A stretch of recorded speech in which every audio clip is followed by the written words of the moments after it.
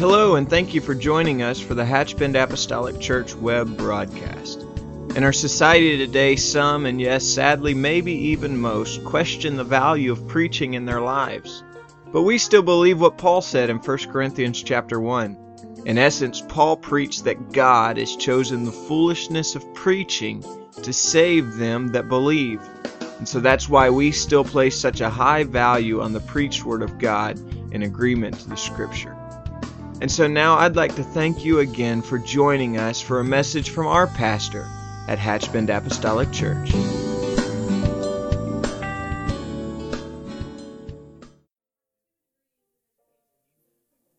While you're standing, let's just pray today for the congregations out in the Panhandle. Some of them are not able to gather at all. Some of them are in pavilions and tents and things of that nature. They are still without power.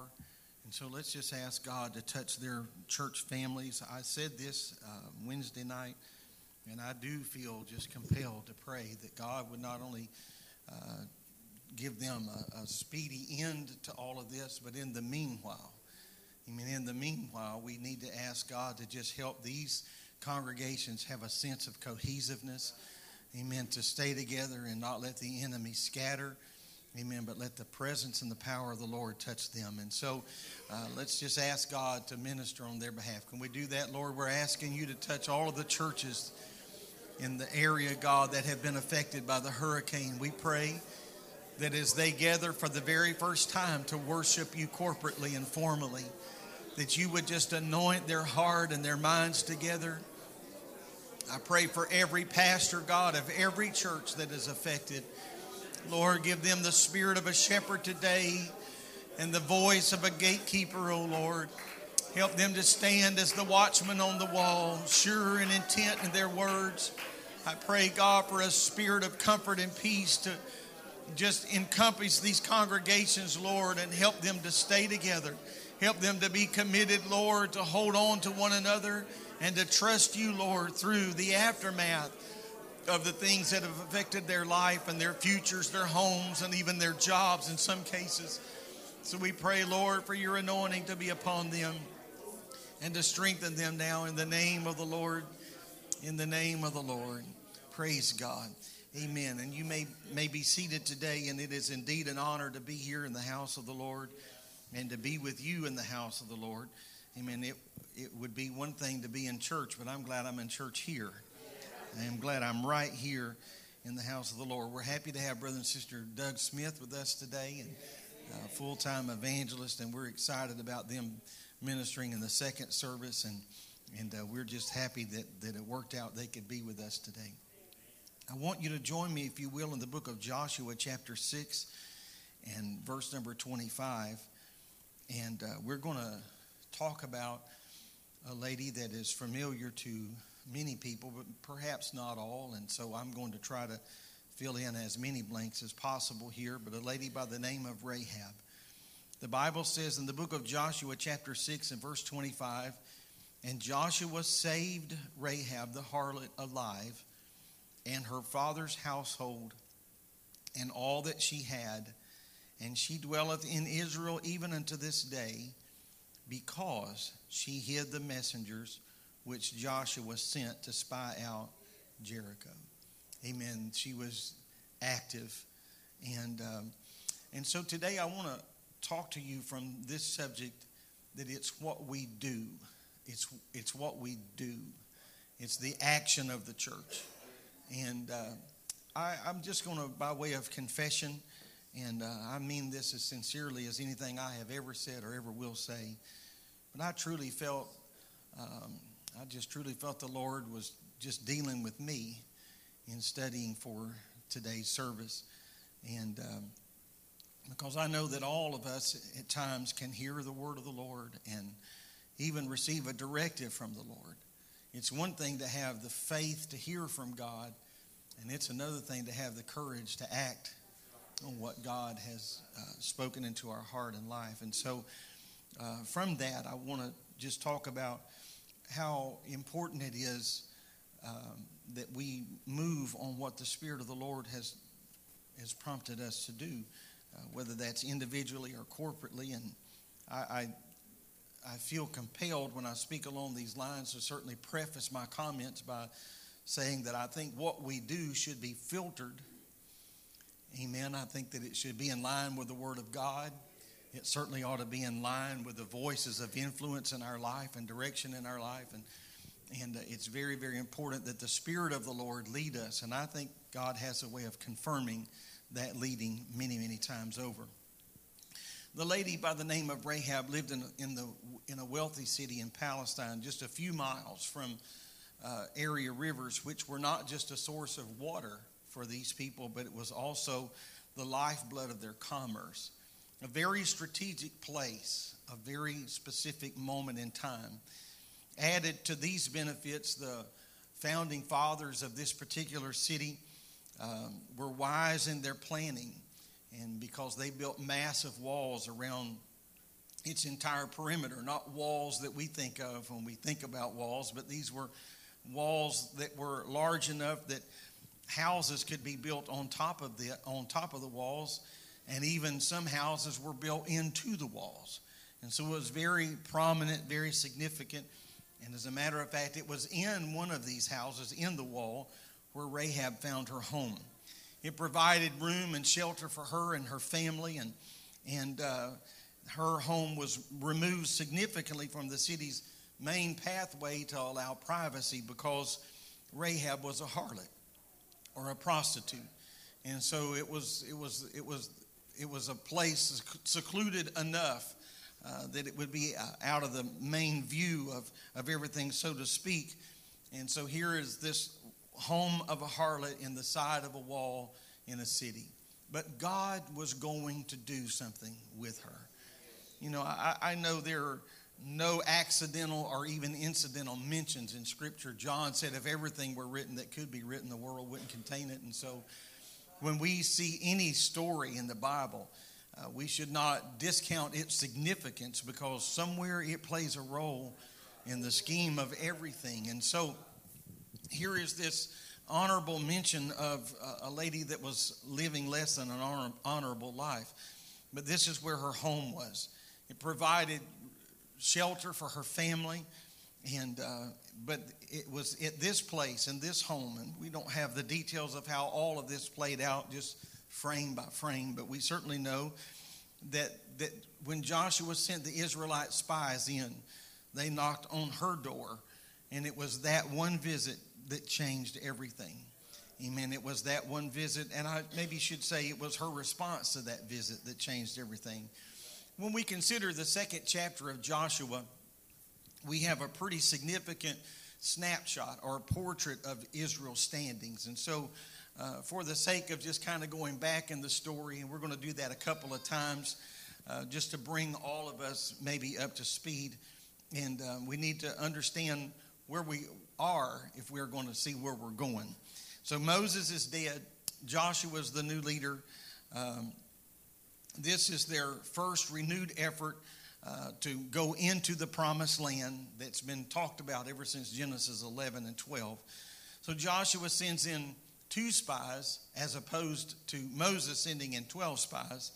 As far as they reported, Rahab's report is the only intelligence that these 2 spies collect. That's all we know in Scripture, at least. They go to her house, and Rahab says, "We have heard of your God and the things that he has done." I mean, this is the most unlikely affirmation that we could possibly find. But she says, "We've heard of your God and the exploits, and we know how that he has already given you this land. We knew you were coming."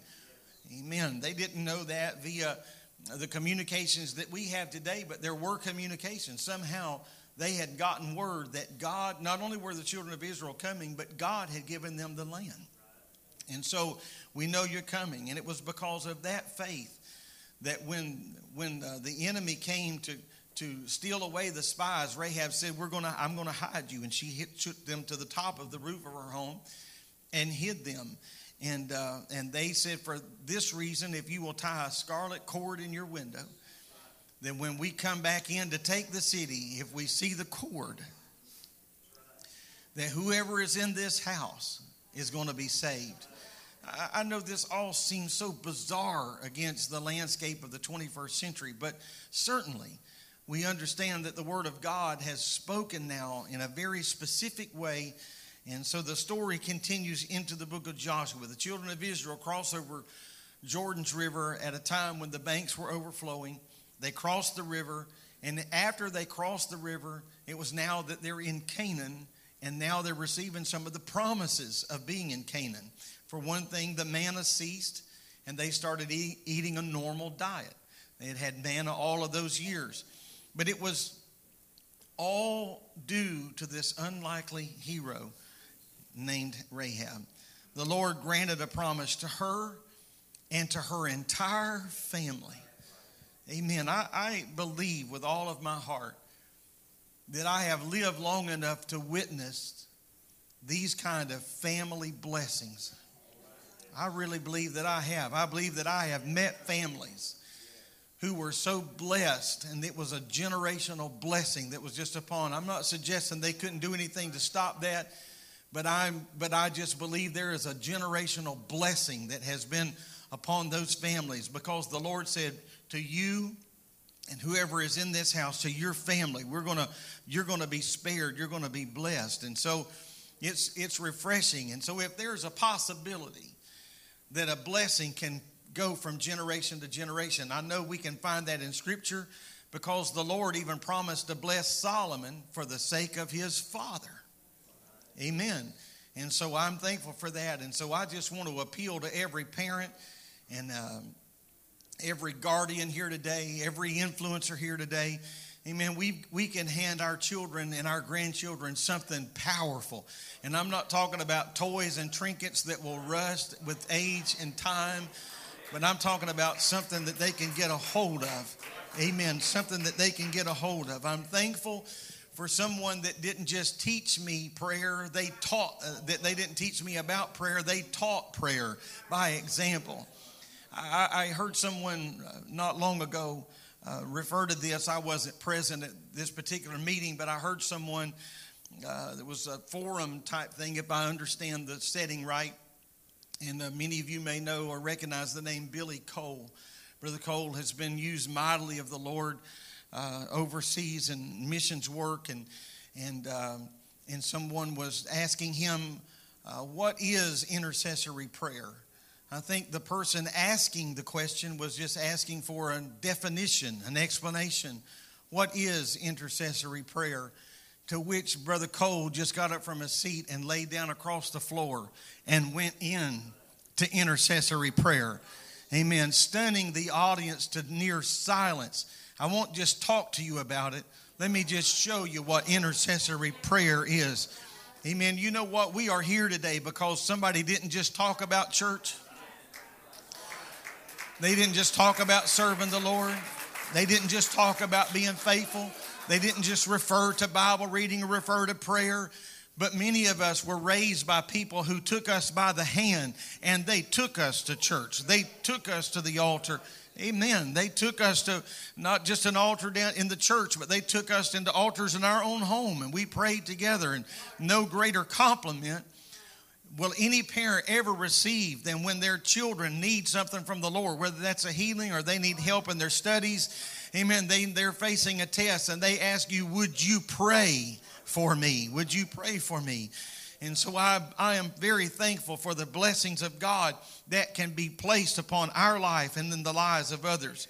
The Bible says in Joshua chapter 6, verse 17, and the city shall be accursed, even it and all that are therein, to the Lord.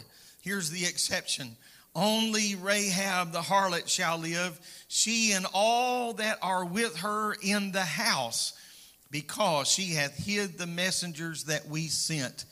Amen. It's what we do with what God talks to us about. It's what we do when the preacher gets through preaching. What are we going to do with the sermon? What are we going to do with that visitation that God pays us in this very service today? Does God have veto power in our life? If he were to say no today, would no mean no right now? Or would we somehow try to explain all of that away on the way home? If God is calling us to a greater and a closer walk with Him, would we indeed go to a greater and closer walk with Him? Or would we somehow try to wash that away and explain that away? It's what we do. It's what we do.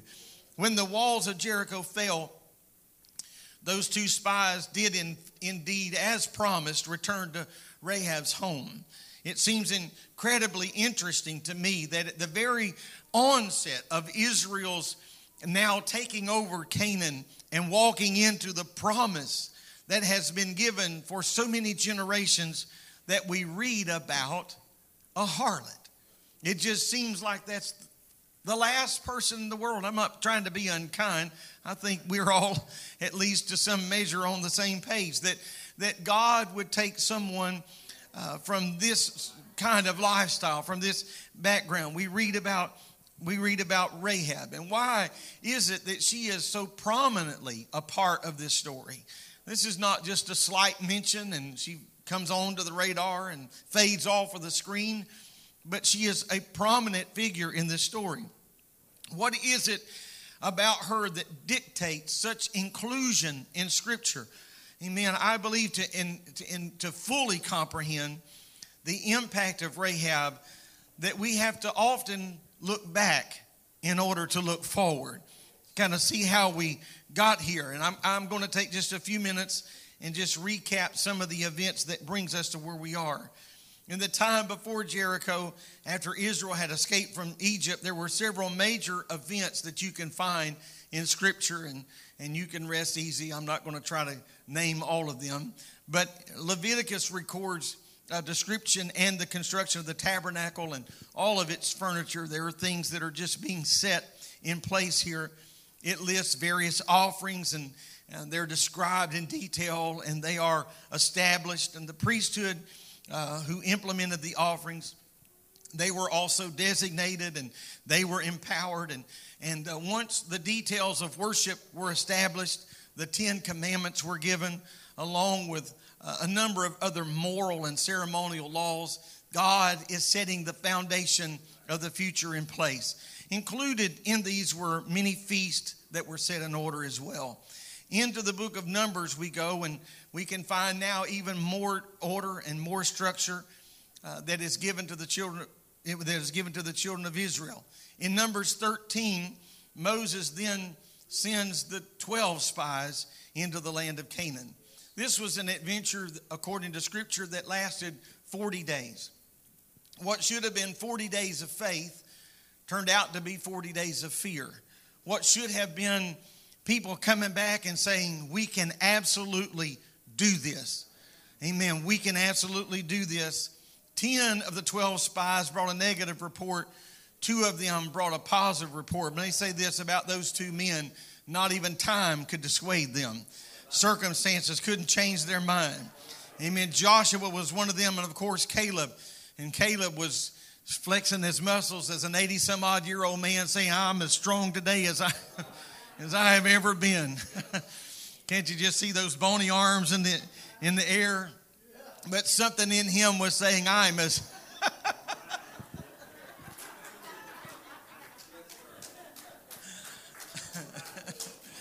Timing is everything, Elder. Timing is everything. Those can't you see those muscle-bound arms in the air of that 85-year-old man? And he's saying, I am as strong today. You've stolen the show from the front row. I am as strong today as I have ever been. I am as confident in God as I have ever been. I am as sure in God as I have ever been. The flag that was driven in that hill 4 decades ago, it still means as much to me today as it has ever meant. Hallelujah. Hallelujah. I'm thankful for Joshua and Caleb's in my life. Amen. I'm thankful for Joshua and Caleb's in my life.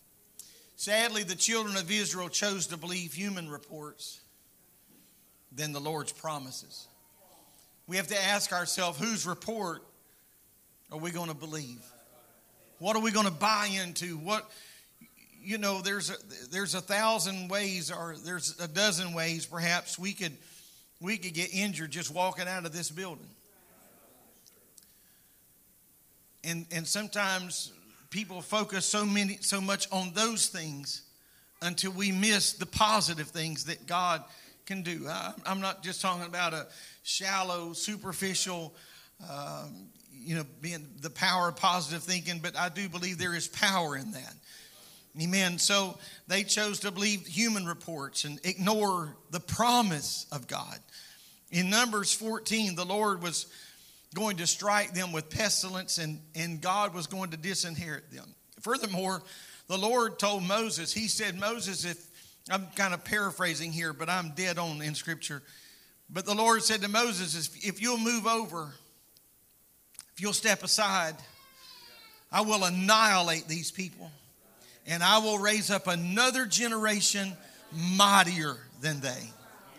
Now that's frightening to me. I'm not just talking about frightening that there would be death in the camp. And that is certainly horrid enough, not just frightening enough that all of these people would be completely annihilated. That's frightening enough. But what is frightening to me is the fact that if they don't want the blessing, this is what God was saying, I'll raise another generation and I will bless them. Amen. I know that somewhere we've got to keep all of this balance. And oh, what a challenge. Oh, what a challenge that can be. But I fear sometimes that we are tottering and teetering somewhere between God saying, I want to bless you. I want to anoint you. I want to do something in your life. Amen. And we're just trying to figure out all the practicalities of it. I'm not talking about throwing caution to the wind, but somewhere we got to trust the promise of God over the problems of humanity and say, I'm going to put my confidence in the Lord, because the Lord is saying, if you don't want it, I will bless somebody else. Amen. I think this is a very powerful thought, because I think that it has a broad application. I think Brother Piercy, we're obviously happy to have Brother and Sister Piercy here again is with us as well. They were with us a few weeks ago. But I believe, Brother Piercy, that if I do not want the anointing of God in my life to go to the next level, that He'll just find somebody else to bless, another ministry to bless. I believe that if we don't want that as a family, that God can do the same thing, and I'll just raise up another family to bless. But I also believe that is applicable to a church. And if we don't want to step into what God is wanting to do, then God will just leave us alone.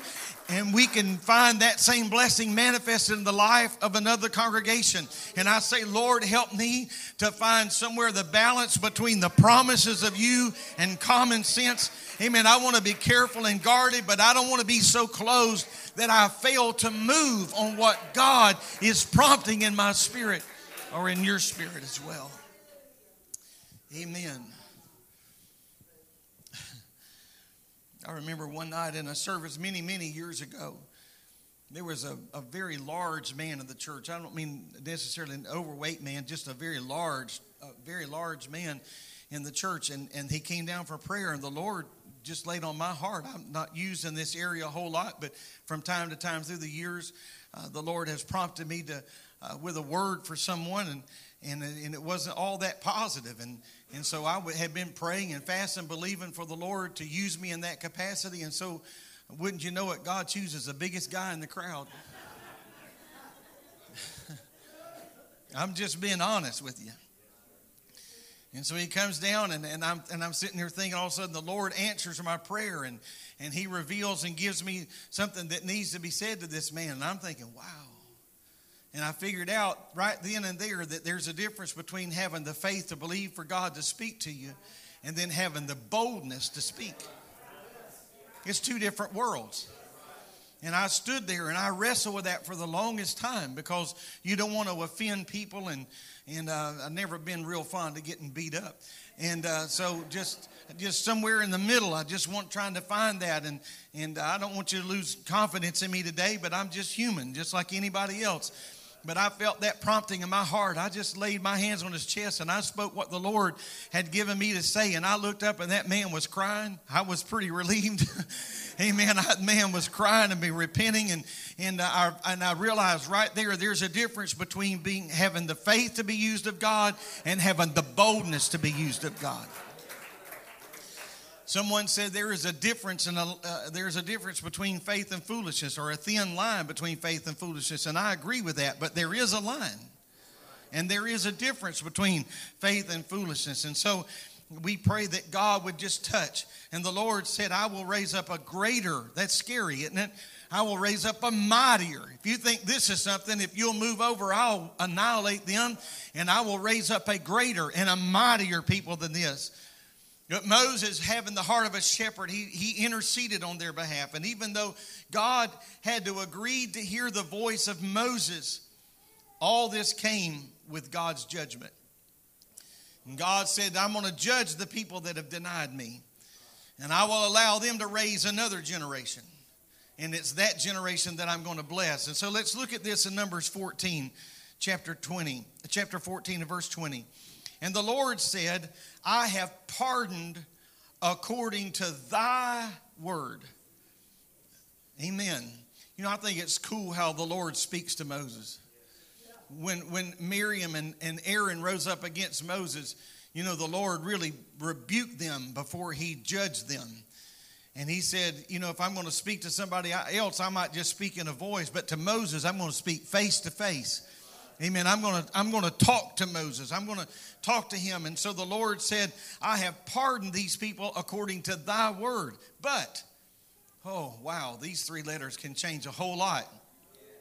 But as truly as I live, all the earth shall be filled with the glory of the Lord, because those men which have seen my glory and my miracles, which I did in Egypt and in the wilderness, and have tempted me now these 10 times, and have not hearkened to my voice, surely they shall not see the land which I swear unto their fathers, neither shall any of them that provoke me see it.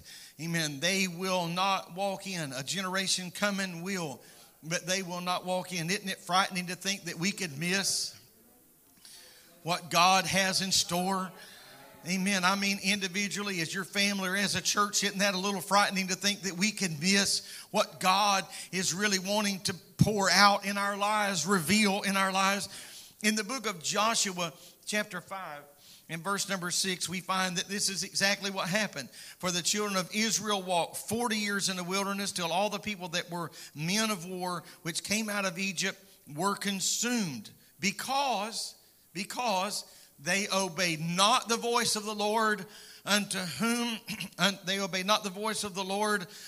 the Lord sware that he would not show them the land which the Lord sware unto their fathers that he would give us, a land that floweth with milk and honey. Now, here is a generation of people who walked for 40 years in the wilderness. During these ensuing years, and I really want you to pay attention now.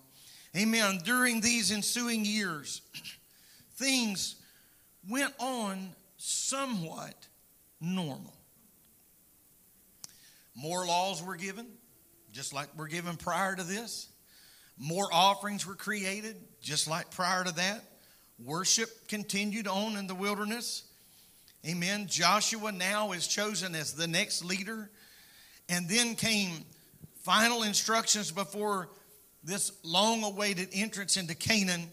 So here's what we see from a historical overview. If we just could kind of fly over this. Israel did not enter into Canaan the first time because of their lack of faith. And it's this faithlessness that resulted in them just wandering around. It resulted in rebellion. It resulted in deaths. It resulted in one funeral after another. Grave markers as they circled around and around and around, just getting larger every year. It's important to note, and I trust that you hear me today, it's important to note that during this time of wandering, that worship continued. Amen. The tabernacle was always in the center, amen, of the camp. Worship. There were some things in the midst of this wilderness wandering, there were some elements of life that remained the same. During these 4 decades of wandering, they had the law, the offerings, the feasts, the priesthood. All of these things were available to Israel, even though they were wandering in the wilderness, even though they were out of the will of God.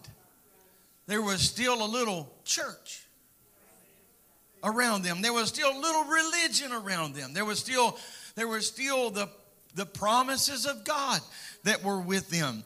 The Lord had given these things in preparation for their entering into the promised land. He wanted them to have the promised land, but they said, we'll take the wilderness instead. He wanted them to eat in the land that he spoke of all the way in Genesis 12 that flows with milk and honey, but they said, we're content with the manna. Amen. It's important to see that they made all of their decisions by inaction. Amen. My toes are bleeding, ladies and gentlemen. Their decisions were made by what they did not do. Not what they did, not what they said. Amen. What is the saying that actions speak louder than words? It was what they did not do. It was their inaction that caused them to be judged of God. The inaction told the Lord, we don't believe.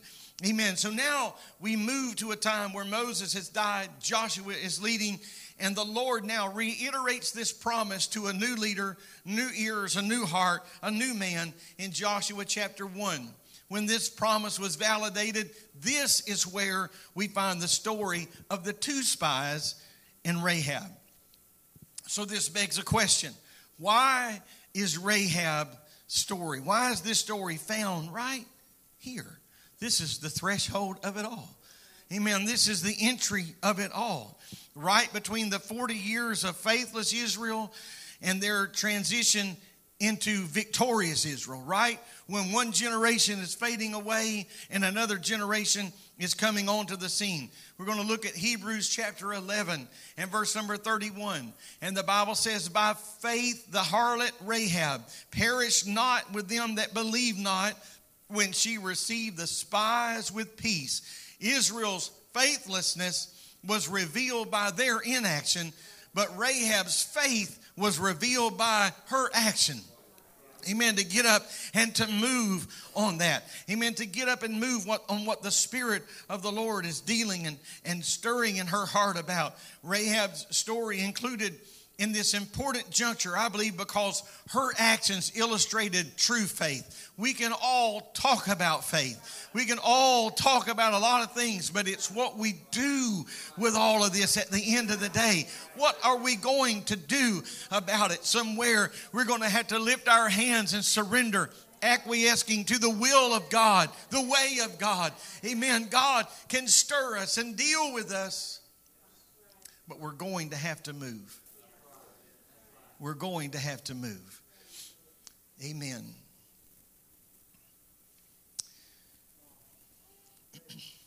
She set the example for Israel. As a matter of fact, I believe that Rahab set the example for everyone going forward to the Lord's promise. I believe that there was and there still is a central message to all of this, and that is that faith includes action. You have to do something about that. Amen. Faith includes action. You can propose marriage to somebody, but at some point or another, you're going to have to pull the trigger. Or it's not going to mean a whole lot. Amen. You can buy a ring. It takes two hands to lift up and put on the table. But at some point, if you don't set a date and you don't get in touch with somebody to say a few things over you, all of the proposal, all of the hopes and all the dreams and all the castle building is all going to mean nothing at all. Somewhere along the way, we have to stand up and realize that faith includes action. It's more than a mental acknowledgement of God. Rahab acted on her faith. Amen. She received those spies, which could have been to her death and the destruction of her entire family. She hid these messengers. Amen. If Israel would experience victory in this second attempt at the promised land, it's only going to come through obedience, because faith includes action. Without action, without obedience to the Lord's direction, we can't enter into the promises of God, no more than Israel could have entered into the promised land. So rather than the faithless Israel that was left wandering in the wilderness, amen, Rahab was willing to get up and do something about it. Amen. Now I know we all is a big word, broad brush, but I would think many of us today understand what it's like to move on the will of in the Word of God. Can I get a witness? God speaks to our heart and we push through the fear and the uncertainty. And we walk and step into what the Lord is promising. But we also all understand the bitterness of the opposite of that. God has spoken and we've been reserved. God has spoken and we've been hesitant. God has spoken and we explain it all away. God has spoken and we take faith and move it aside and set logic in the center of the table and say, but. Many of us have been there. Now it's where we can look into the scripture and this is where it can get a little bit confusing. Because in the case of Israel, and it can be in our own lives as well, Israel experienced a few victories along the way. Even in the wilderness, they conquered Og and Sihon, but they were not in the will of God. They enjoyed the miracle of manna every day, Elder Rayleigh, every day, but they were not in the will of God. And if we're not careful, we can come to church and say, whoo, this feels good. We must be in the will of God. Not necessarily. I mean, I'm not trying to cast a shadow of doubt. I'm trying to challenge us with the Word of God that we can't know what God wants us to do and withdraw that. And just because we feel good in prayer or feel good about ourselves here or there, think we must be in the will of God. Amen. We have to follow the Lord.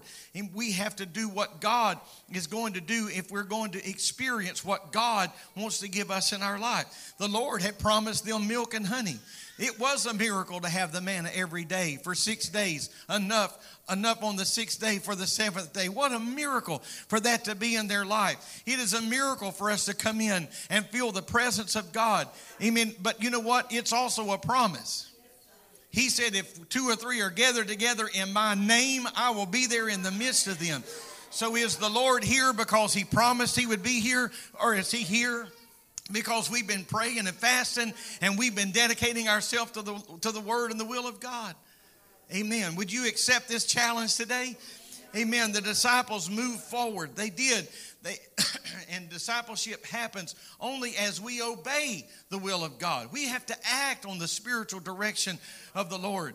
James said it this way: what good is it going to be to say that we have faith if we don't have any actions to our faith? Amen. That kind of faith can't save anybody. Discipleship, amen, that yielding ourselves to the will of God is a day by day thing. So I have to ask myself some hard questions.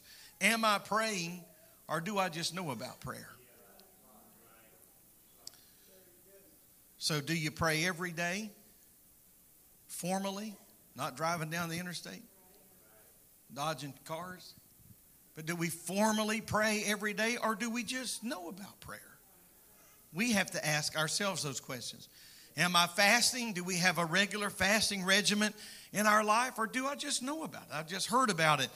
Do I read and study and contemplate the Word of God, or am I just aware that I have a Bible on the nightstand and have 6 versions of the Bible on my iPad? Am I aware of that? Am I engaged in the fellowship of the body of Christ? Am I walking in the vein of where God would have me to be? Or am I just satisfied to worship and wonder? Worship and wonder, because that's what Israel did. They worshiped a little while and wandered a little while. Worshiped a little while and wandered a little while. I want to tell you today, I want to be a worshiping church and not a wandering church. Amen. I don't want to wander. I don't want to just meander from here to there. But pray, God, let your holy anointing be upon our lives. Praise God. I've used this analogy many times through the years, and I will conclude my comments by using it again. And I'm thankful that we are a giving church.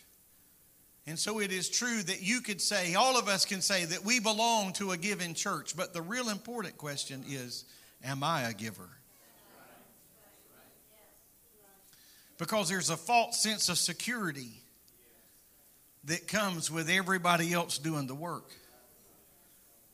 We're a worshiping church, but the real question is, are you And am I a worshiper? A praying church, but am I a praying man? Amen. Are you a praying woman? Praise God. You see, discipleship is not some mental assent to spirituality. It's acting on directions. Amen. We've all been moved and stirred at times in our life. Stirred to action. We're going to do something. We have heard messages. We have felt the presence of God that convicted us to another level of commitment.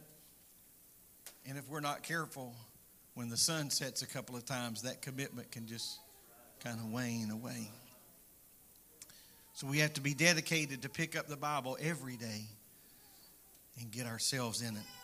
We have to be dedicated to go to an altar every day and ask God to help us and touch us.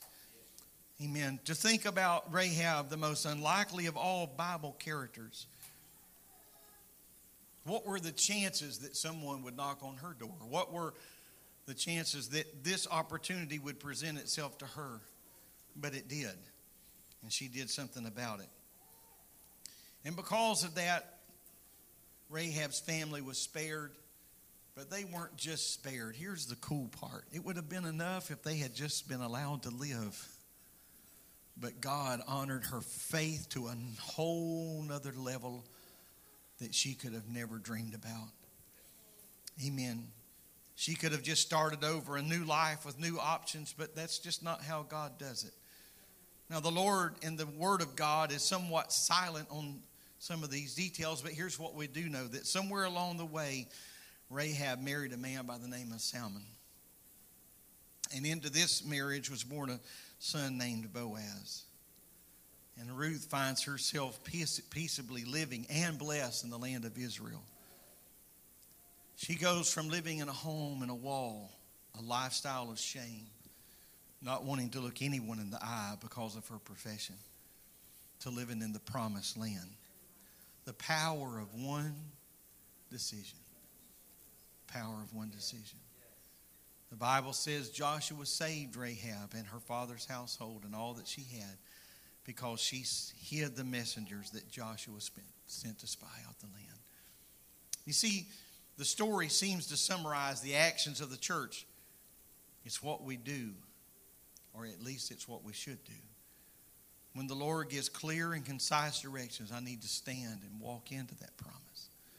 You know, now here's the thing. I'm going to ask you to stand. And here's the thing. Sometimes in a child's life, they have kind of blind faith.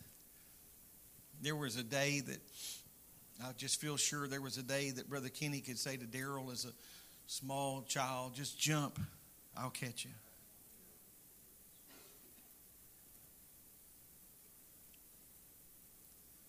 And until his son, Brother Daryl, could start thinking logically,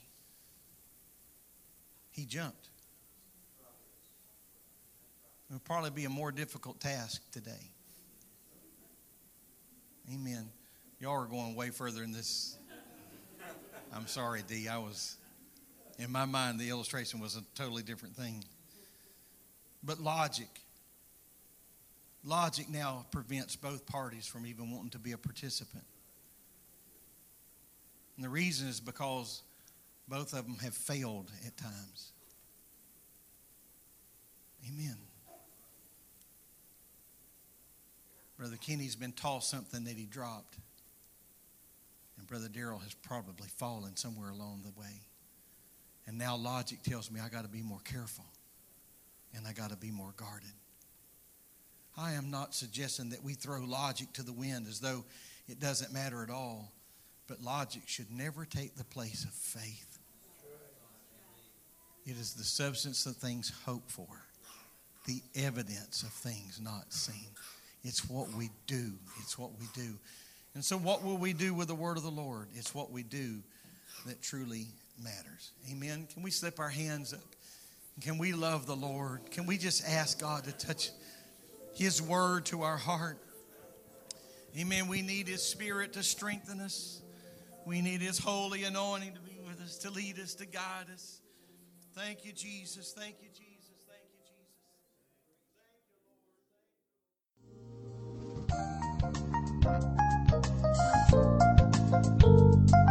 This message has been brought to you today by the media ministry of Hatchbend Apostolic Church. We pray that it's ministered to you in some way, and we'd like to take this opportunity to invite you to join us in service here at Hatchbend Apostolic. Our Sunday services begin at 10 a.m. and our Wednesday night service at 7:30 p.m. For any more information or to speak with our ministry staff, please feel free to call our church office at 386-935-2806, or you can visit the contact link here on our website. Again, thank you for listening, and we pray God's richest blessings on you and your family.